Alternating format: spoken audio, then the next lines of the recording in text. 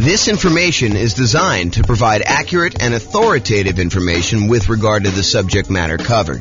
It is offered with the understanding that the presenters are not engaged in rendering legal, accounting, or other professional services. If legal advice or other expert advice is required, the services of a competent professional should be sought. Welcome to the Montgomery Real Estate Investing and Real Estate Financial Planning Podcast. Learn all about investing in real estate in Montgomery, Alabama, with a combination of real estate financial planning and modeling with numbers specific to Montgomery, plus syndicated, more generalized recordings of live and pre-recorded real estate investing classes, not all of them specific to Montgomery. Be sure to stay tuned after the podcast for a message from our sponsors. Well, good morning and welcome, everyone. I am your host, James Orr, and today we are going to dive deep into exactly what affects your private mortgage insurance rate. You might think that, hey, look, private mortgage insurance, PMI, the rate that the lender charges you for opting to get a loan with less than 20% down, that is just some made-up number. Turns out it is not a made-up number. Turns out there are some very significant primary factors that go into what your private mortgage insurance rate will be, and also some kind of secondary adjustment sort of things that they have in there as well to determine what your PMI rate is. So quick recap before we dive into the factors. Private mortgage insurance is insurance that you pay for to protect the lender in case you default. The lender would prefer it if you put 20% down. You want to go get a loan from a lender, they're going to want you to put 20% down. However, you say to them, hey, look, I am less interested in putting 20% down. I would really prefer to put 15% down and buy this investment property. Or I would prefer to go put 5% down, move into the property, live there and house hack, and then maybe some point in the future convert it to a rental. Or maybe I want a nomad where I want to buy a property with 5% down. I want to move into the property, live there for at least a year till I save up for my next down payment, and then move out, convert that previous one to a rental, and repeat this process until I have as many rentals as I want. And you're like, look, and the lender says to you, look, I'll tell you what, I would prefer it if you put 20% down. In fact, I would prefer it if you put more than 20% down, because then I am even more protected. And I will reward you by putting more down by improving your interest rate. So not only will your interest rate be better if you put more down, but you'll also be borrowing less. So therefore, your cash flow, when you eventually convert this to a rental property, or if you're buying it straight up as a rental property, will be better. However, I'm not unreasonable. I will tell you what I'm willing to do. If you insist on putting less than 20% down, I will make you that loan. I'm going to charge you a slightly higher interest rate, and I'm going to require that you go to this third-party insurance company, and I'm going to request that you pay them a premium that protects me in case something happens to you and you end up defaulting. Okay? And so you say, okay, I'll tell you what. I want to put up 15% down to buy this investment property. I don't have to move in at all. Or I want to do some type of house hacking or nomading or strategy where I'm buying like a property that I am going to live in some other form, and I want to put less than 20% down. So I am willing to do that. What impacts my private mortgage insurance rate? What determines how much my rate is? And that's what we're covering today. So here are the primary factors. Now, before I go into the detail of what the primary factors are, there can be hard minimums for the PMI rate as well, regardless of any of the adjustments. So they may say, look, whatever your rate is here, but there may be a bottom threshold that says you can't go below this amount. So realize that there may be some adjustments you get where you get a benefit of having this thing, or there may be other ones where it's sort of like a penalty where they will charge you more for doing it. Okay, so what are the factors? And think about it from their perspective, right? This is a third-party insurance company who is going to insure the risk to the lender that you will default. So what are the factors that go into whether they will have to pay out? Because that's how insurance works, right? Like if you're going to get insurance on your house and the lender might have to replace your house if it burns down, one of the things that they're going to want to know is, well, what am I on the hook for? How much of a house am I going to have to replace? So what is the value of the property and what is the insurance amount you're going to want to have coverage for? And they may also say, look, if you're going to come in here and you want to get fire policy on your property, if you're going to be willing to pay the first $10,000 or $20,000 as a deductible against the claim that you're going to make, well, your insurance can be a little bit lower because we're likely to have smaller fires that get caught and they're not going to have as much that we're going to pay out. Whereas if you say, look, I only want to have a $500 deductible, then your premium, how much you have to pay for that insurance, is going to be higher. Similar things are happening with this private mortgage insurance, where they're looking at the factors and how much they might need to pay out. So for example, what is your loan to value of the property? If you're at 19% down payments, you're very close to that 20% down, and they may have to pay out only 1% if you default, because the lender only has coverage for 20% of the property value. Like if they are looking at that and they only have a small amount that they might pay out, the private mortgage insurance premium is going to be lower. If your loan to value is higher, if you have only put 5% down and they might have to pay out 15 or 20% in order to protect the lender, your premium, your private mortgage insurance premium, is going to be higher. So the higher the loan to value, the higher the PMI is going to be. Okay. The coverage amount for the lender. So the lender can choose or insist on certain coverage amounts. And when we go over the actual calculation, we're going to go over another class where we talk about how to calculate PMI. I will show you the rate sheet for calculating private mortgage insurance. And I'll point out to you that the lender can choose to have certain amounts of coverage. It could be, I don't remember, making up numbers here, but 15 or 12% or 6% or 22% or 35%. So the lender can choose what level of coverage they are insisting on for you to get. So if the lender requires more coverage, they want to be protected down to 65% loan to value, that could be a higher PMI rate for you than a lender that only requires to be protected down to 80% loan to value. Okay, so that's going to be another primary factor as to what is on there. Now, another factor is your credit score.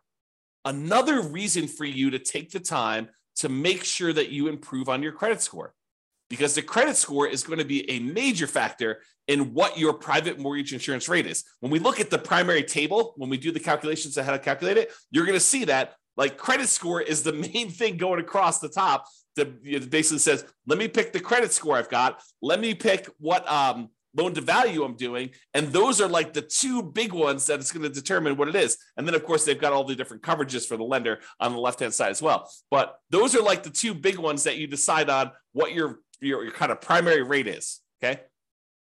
However, which table you choose is often determined by the amortization term of the loan itself.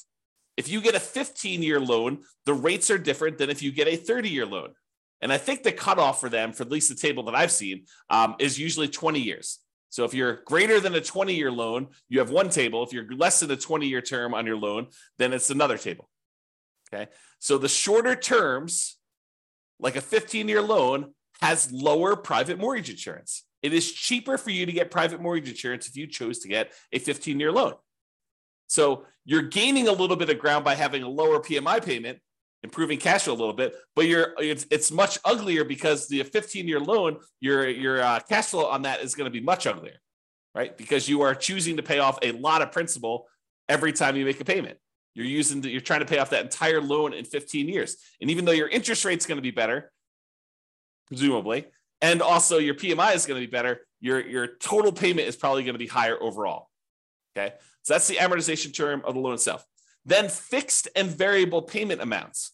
So if you decide to have fixed monthly payments or variable payments, then that actually can impact your PMI as well. And the time you've been paying the rate, that is another factor in what the PMI rate will be. And then the lender has separate pricing sheets. So like credit unions apparently have a separate pricing sheet than a conventional lender. And so you may find that the rates are different if you go to two different lenders. So PMI is not static. You have to shop it around as part of when you're shopping for your loan. It's one of the factors we talk about when you're trying to determine which lender to use. So you want to go and find out not just like, hey, what is the rate today, but also what is your PMI rate for me in my situation? Okay. Now, those are like the primary factors. However, what's also difficult is there's a whole separate section after we determine your primary rate for adjustments that get made to your PMI rate. Okay, so let's go over the adjustments quick. If you're doing cash out refinance loans and you have PMI still left on your property, guess what? You're going to get a penalty to your rate for doing that. They think of that as an extra risk. So your PMI rate is going to be higher for that. If it's a second home, if you're not just buying this as your primary home, if it's a second home, you will get hit on your PMI rate. It'll be a penalty for that. In addition to that, if it's an investment property, you will get hit. Your PMI for doing an investment property, if you're doing a 15% down, non-owner occupant investment property loan, that PMI is going to be different than if you bought a 15% down owner occupant house hack / nomad property. It's a penalty. It's an adjustment that they make to your rate. If you're doing like a single family home or even a duplex, those rates are different than if you do 3 or 4 units. They consider you doing 3 or 4 units as being higher risk. And so your private mortgage insurance rate will adjust up. It'll be more expensive for you to get PMI if you do 3 or 4 units. Employee relocation loans. I'm pretty sure that you actually get a discount on PMI if it's an employee relocation loan. Not sure why, but apparently if your employee is willing to relocate you, then you actually get a slight discount. It's a relatively small discount, but you get a slight discount for having an employee relocation loan. If you have a manufactured home, I'm pretty sure you get a penalty for that. That's an adjustment on there. If it's a lender paid monthly premium, which I'm not even sure you can get, but maybe there is one. But apparently there's a lender paid monthly premium adjustment. So if the lender is paying monthly for you, there's an adjustment for that. Declining renewals. I have a feeling that this means that the PMI gets lower as you renew each year. Okay, and there's a penalty for that. If you're paying an annual premium, I think that there's an adjustment for that. I actually think the annual premium gets you a slight discount. We'll see this when we do the rate sheet. We do the calculations. We'll look at all the adjustments and we'll see how it moves. Okay. Refundable monthly premium. So there was a time where private mortgage insurance was refundable. I have not personally seen any PMI loans where you have a refundable monthly premium. Perhaps there is one. Maybe it's more expensive. I don't know. But the PMI that I've been seeing for the last few years, at least, has been where the monthly premium is non-refundable. But if there was a refundable monthly premium, that would probably be a rate adjustment for that. Now, if you have a high debt to income ratio, if your debt to income ratio is greater than 45%, then there's an additional penalty for your PMI rate. So like not only is your credit score a major factor in what your PMI is, but if you have a really high debt to income ratio, if you're kind of like pushing that limit and trying to get in and purchase a property that's more expensive, that's going to push you over that 45% DTI, that will also impact your PMI rate and actually make it worse for you for your debt to income, because it's like penalizing you and then saying, oh, we're penalizing you because you're already high on your DTI. It's going to be a higher DTI anyway, because we're going to add to that. Now, here's an interesting one. If there's more than one borrower on the loan, it does reduce your PMI rate. So if you're just getting a property yourself, PMI is one rate. However, if you and your spouse or you and a partner end up getting a loan on a property together and you're both on the loan itself, actually PMI can be reduced, which is interesting. And we'll see the order of magnitude of these adjustments. We'll show them to you when we do the calculation. I think I'm going to do the calculation in the next class. It's either the next one or the one after that. So next week or the week after that.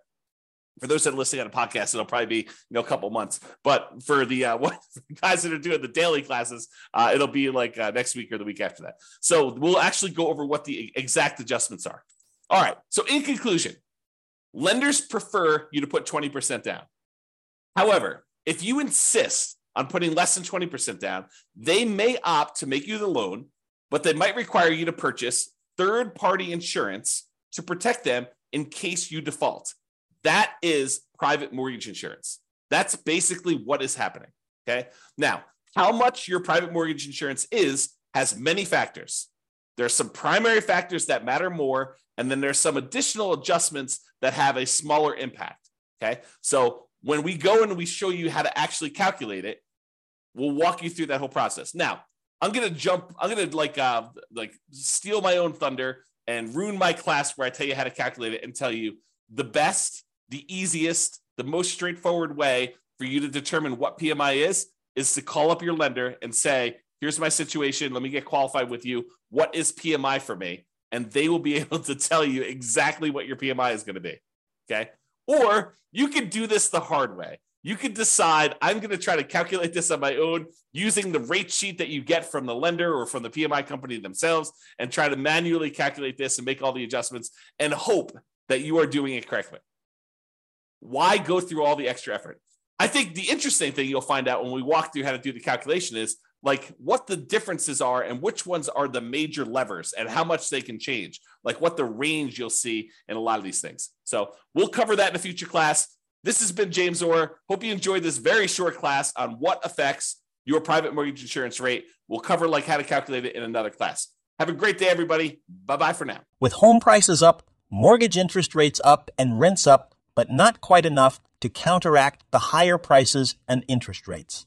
Cash flow on rental properties in Montgomery is harder than ever. Book a call with the Real Estate Financial Planner to apply our proprietary 88 strategies to improve cash flow on your rentals. See the show notes for a link to schedule your call and improve your cash flow today. If you're a real estate agent, lender, or professional in Montgomery that wants to help our real estate investor listeners, consider reaching out to learn about collaboration opportunities with this podcast. We'd love to add more value to our listeners by having you assist our investors buy, sell, and finance their real estate investments. See the show notes to schedule a call to discuss collaboration opportunities.